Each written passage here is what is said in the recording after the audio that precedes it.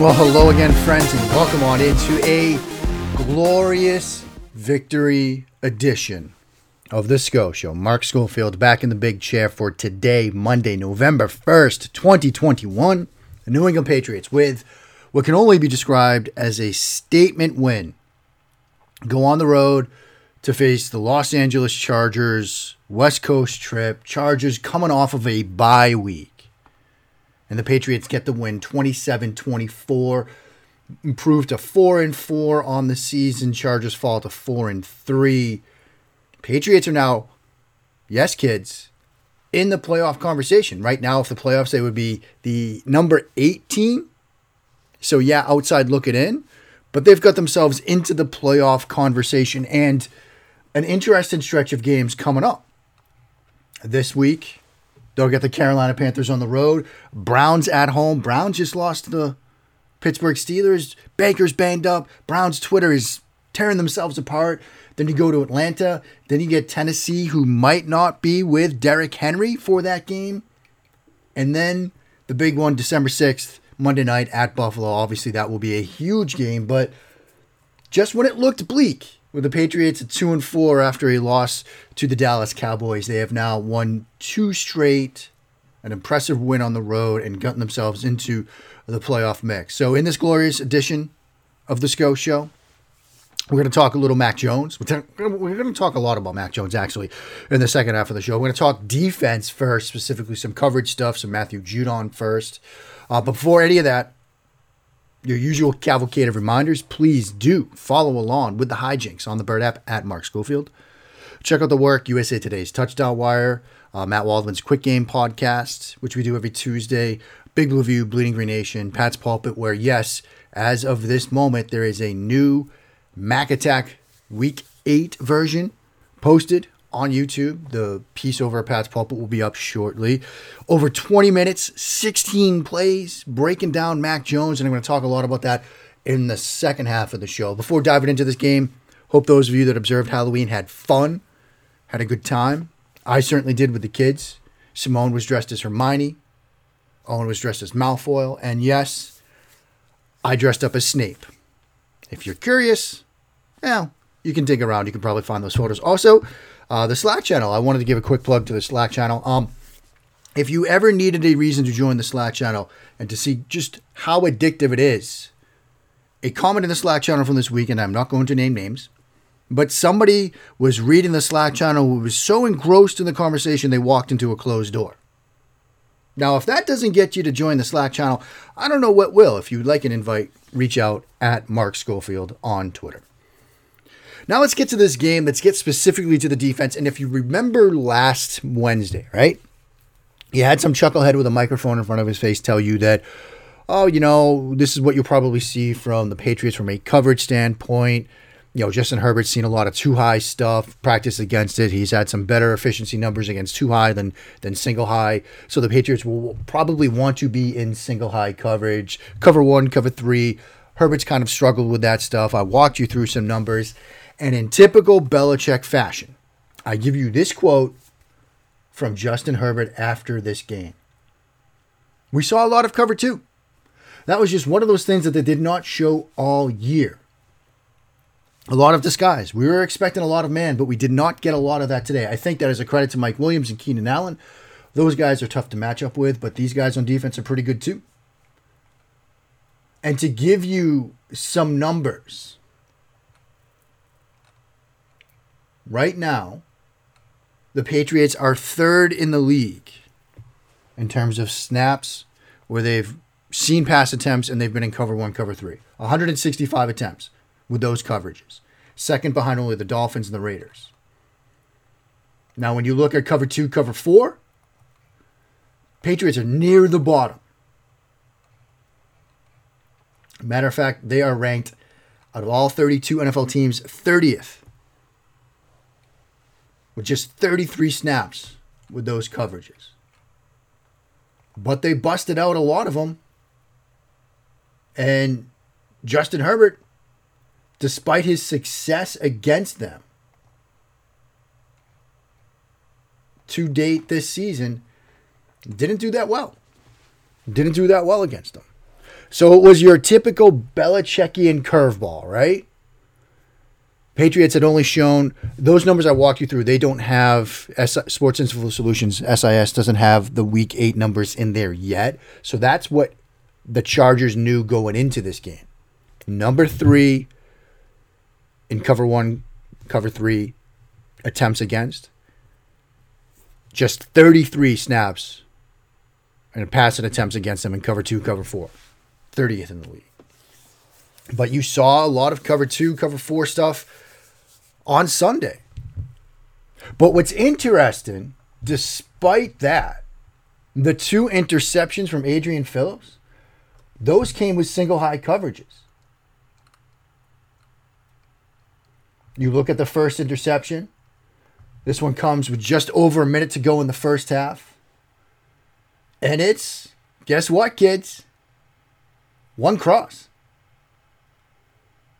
That's what it looks like to me.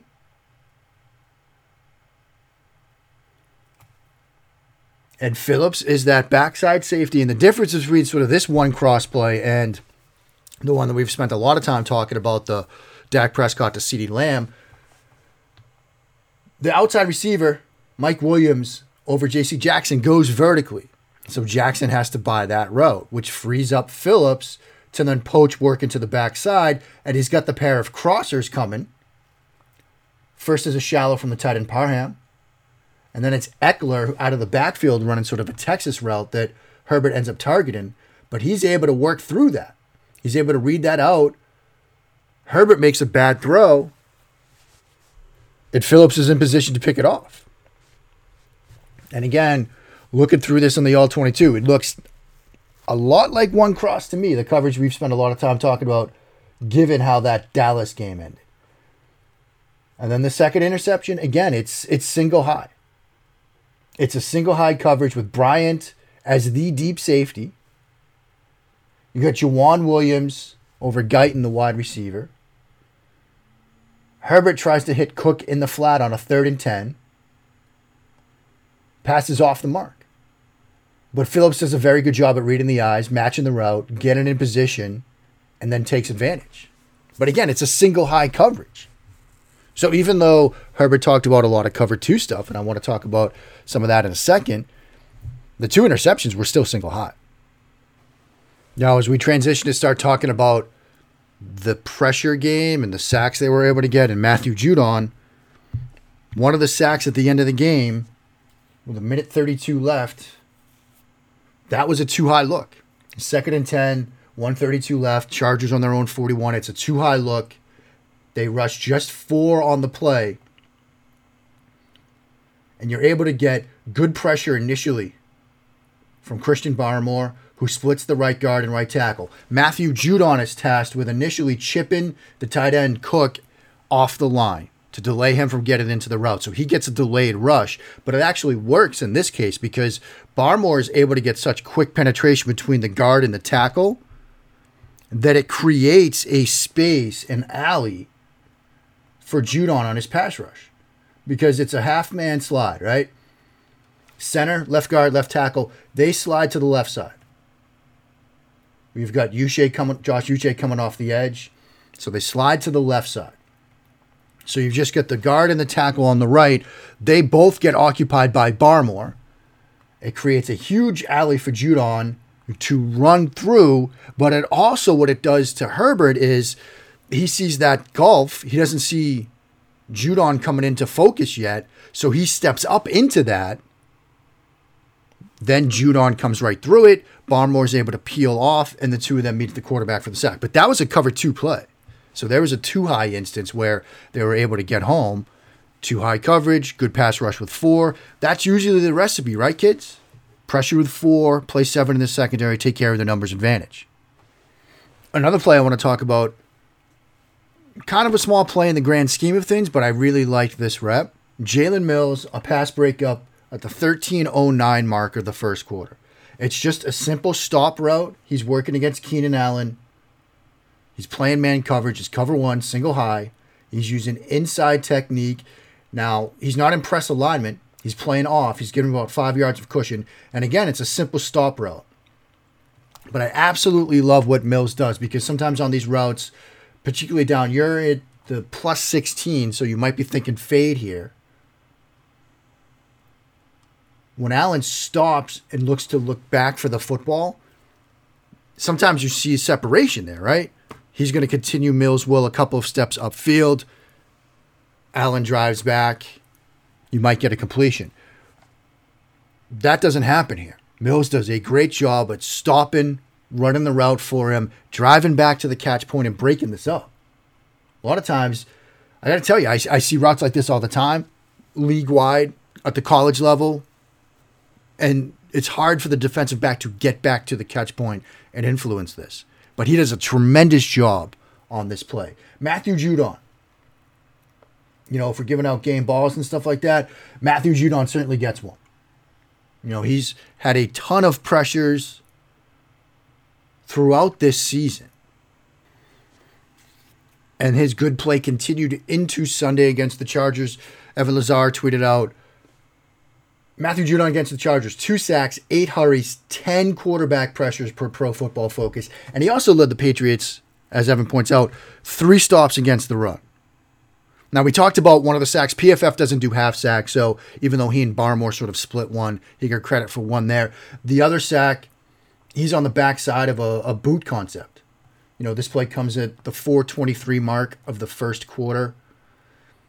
Show jet motion to the right, run action to the left. So he's actually front side of it.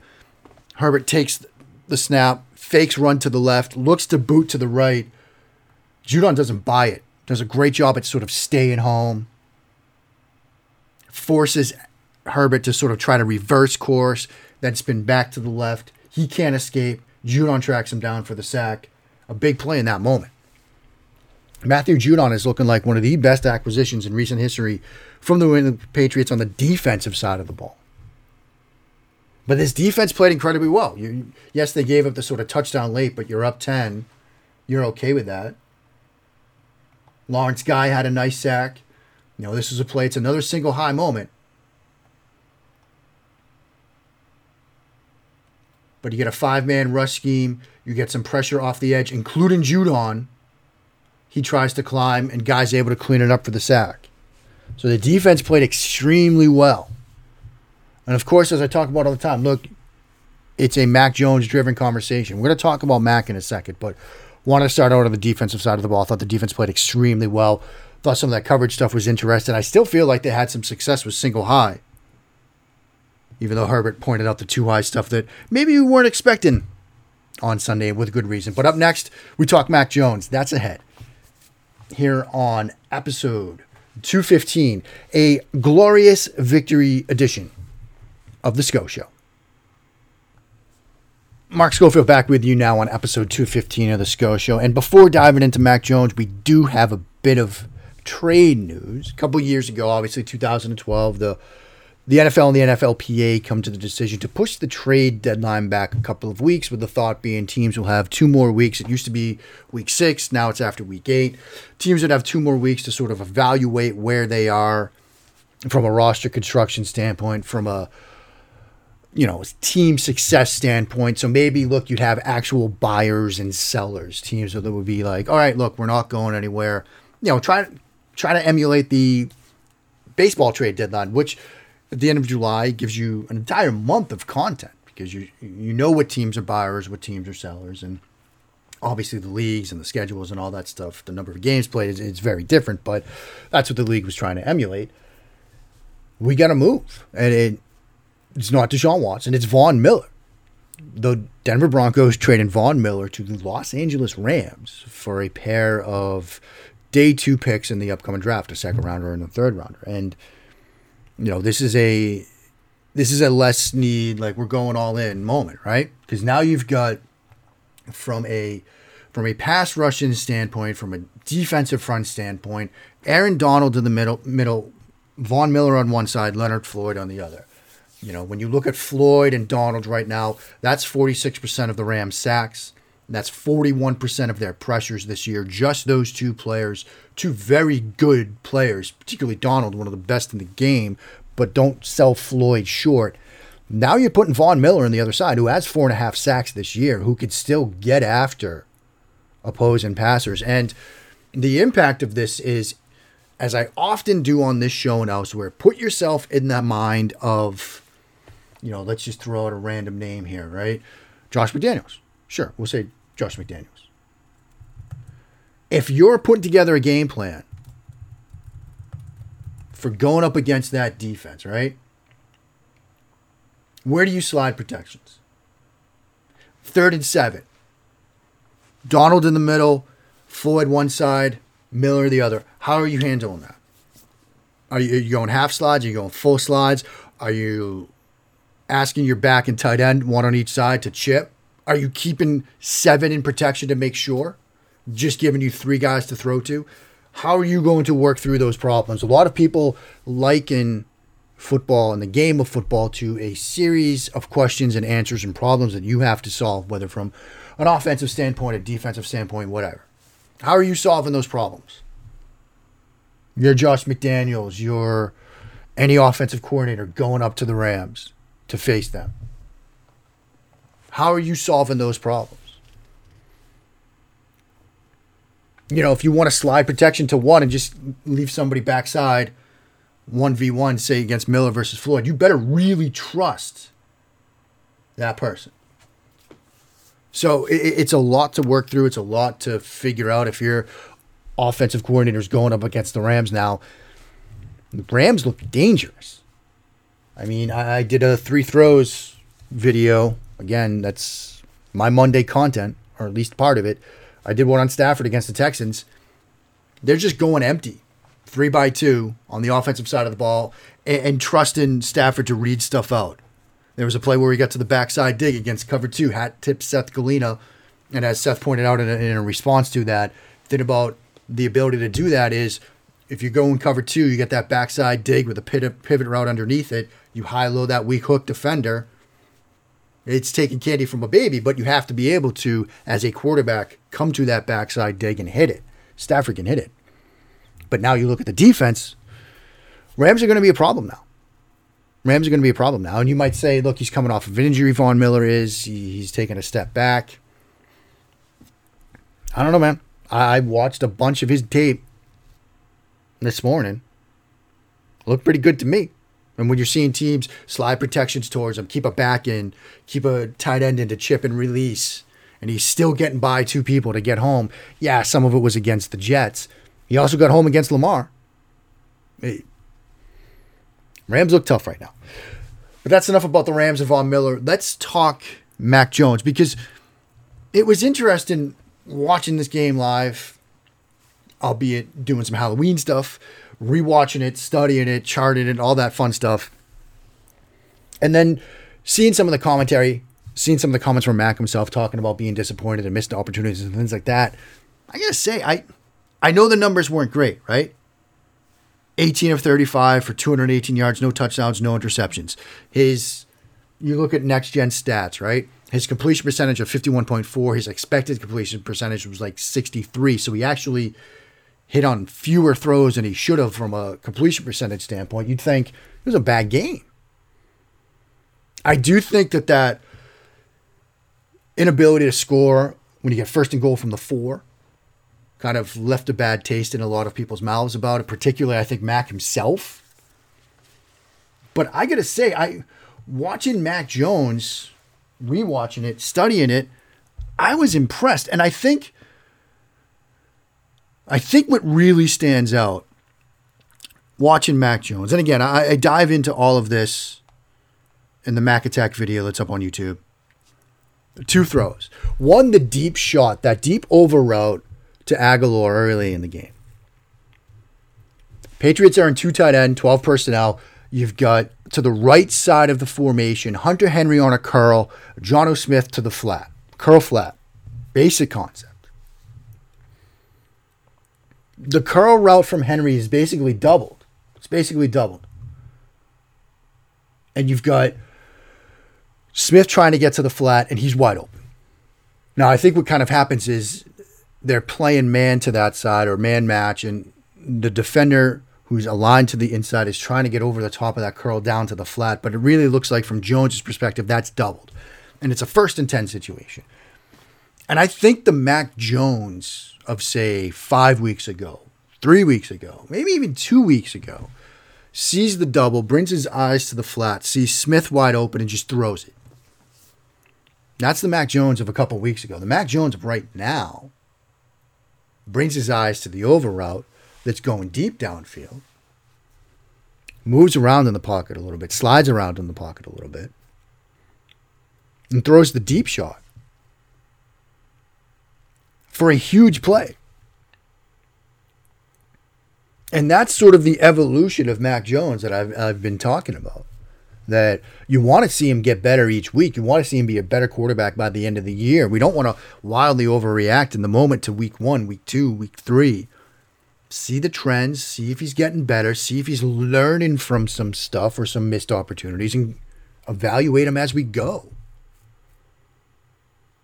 And I absolutely loved that play. Another play that I loved, and this gets us into the second half of the game. They had a big 3rd down in the second half of that game. Big 3rd down, 3rd and 8 at the 7:29 mark of the 3rd quarter. You're down 1. You're on your own 41. You'd obviously like to get some points. You'd obviously like to get this 1st down conversion, right? They got 3 receivers to the right. Henry's your inside receiver. Myers is the middle receiver. N'Keal Harry's the outside receiver. He comes in short motion. He stays the outside receiver, runs a simple little in cut. Really sort of a hitch than in. But the 2 receivers that matter the most here, Henry from the number 3 slot, Myers from the middle, the number 2 slot. They both run in breaking routes. Chargers, they show too high pre-snap. But they spin it to 1 cross. Or 1 robber. Like, they bring one of the safeties down. Gilman. They bring him down to take away in breaking routes. And Jones does such a great job with his eyes on this play. Because Gilman is reading his eyes. He's seeing the concept. He's seeing the 2 in breakers. And he's going to go where Jones leads him. And so Jones looks at the 1st in breaker from Hunter Henry the whole time. And then at the last second, flips the eyes just a bit to the outside to pick up Myers and throws an absolutely perfect ball. I talk all the time about manipulation, right? Manipulation that matters. This is manipulation that matters because Gilman's reading him the entire way. And if Jones sees that coverage, sees him coming down and decides, I got to throw to Myers here, it goes right there, that's where Gilman's going with his eyes. And anytime you're watching a game, you're watching something, and you see a defensive back after the tackle, and he makes the tackle here, but he can't prevent the completion for 1st down, get up, sort of slap his hands and look frustrated, it's because he knows he just got. And that's what Gilman does after this play. Another throw that I loved from him, the dig to N'Keal Harry, 1st and 10 at the 11:44 mark, dagger concept. You get Myers on the vertical off of play action, Harry on the in cut. Perfect throw, and he throws it into that secondary window. It's a zone coverage look. He's trying to get it around the linebacker that's dropping. He could try to throw it into that 1st window, but he doesn't. He throws into the secondary window, timing, rhythm, and placement. A little bit of touch on it to layer it in there. Just a beautiful throw from Mac Jones. And yeah, there were some missed opportunities. There were some throws that he could have hit. The Bourne incompletion on 1st and goal for the 4, I just missed it high. The red zone fade to Myers, a better throw maybe. You hit that. So I understand why there was some frustration. But in terms of development, in terms of making reads and throws, I thought it was a really good performance from Mac Jones. So here we are. I was impressed with it. And as I said at the outset, you don't want to get your hopes up. You don't want to start wildly overreacting. But this was a very big win. And with the schedule setting up the way it does, we know, obviously, the game before the bye, that is going to be a massive Monday nighter against the Buffalo Bills. You know, we're going to learn a lot about that team in that game. At Carolina, Cleveland at home, at Atlanta, a Derrick Henry-less Tennessee Titans at home, all before that Buffalo game. We could be talking about a team that's what? You know, say they even split that 6-6. I think they're 7-5, maybe. You know, maybe they just look at gaming this out. I think they beat Carolina. You get to 5-4. Cleveland, it's a toss-up, and then struggling a little bit right now. Maybe you win that, you get to 6-4. At Atlanta, 7-4. Tennessee at home, without Derrick Henry, maybe. Could you talk yourself into them going 4-0 the next 4 weeks, 4-0 the next month? And you get to 8-4. I mean, I'm just saying, it's possible. Now, look, there's a lot of football left to be played. But this defense looks very good right now. Mac Jones is getting better each week. They've won 2 straight. They just had the statement win. A lot of people were saying, yeah, you beat the Jets twice. You beat Houston. You haven't played anybody yet. Now, you just played somebody and you won on the road.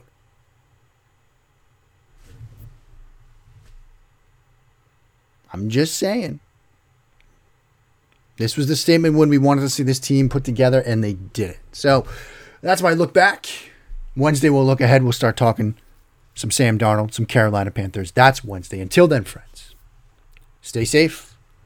Check in on your neighbors. Check in on your loved ones. Wash those hands. And when you do, sit along and bless those Patriots reign down in Foxborough.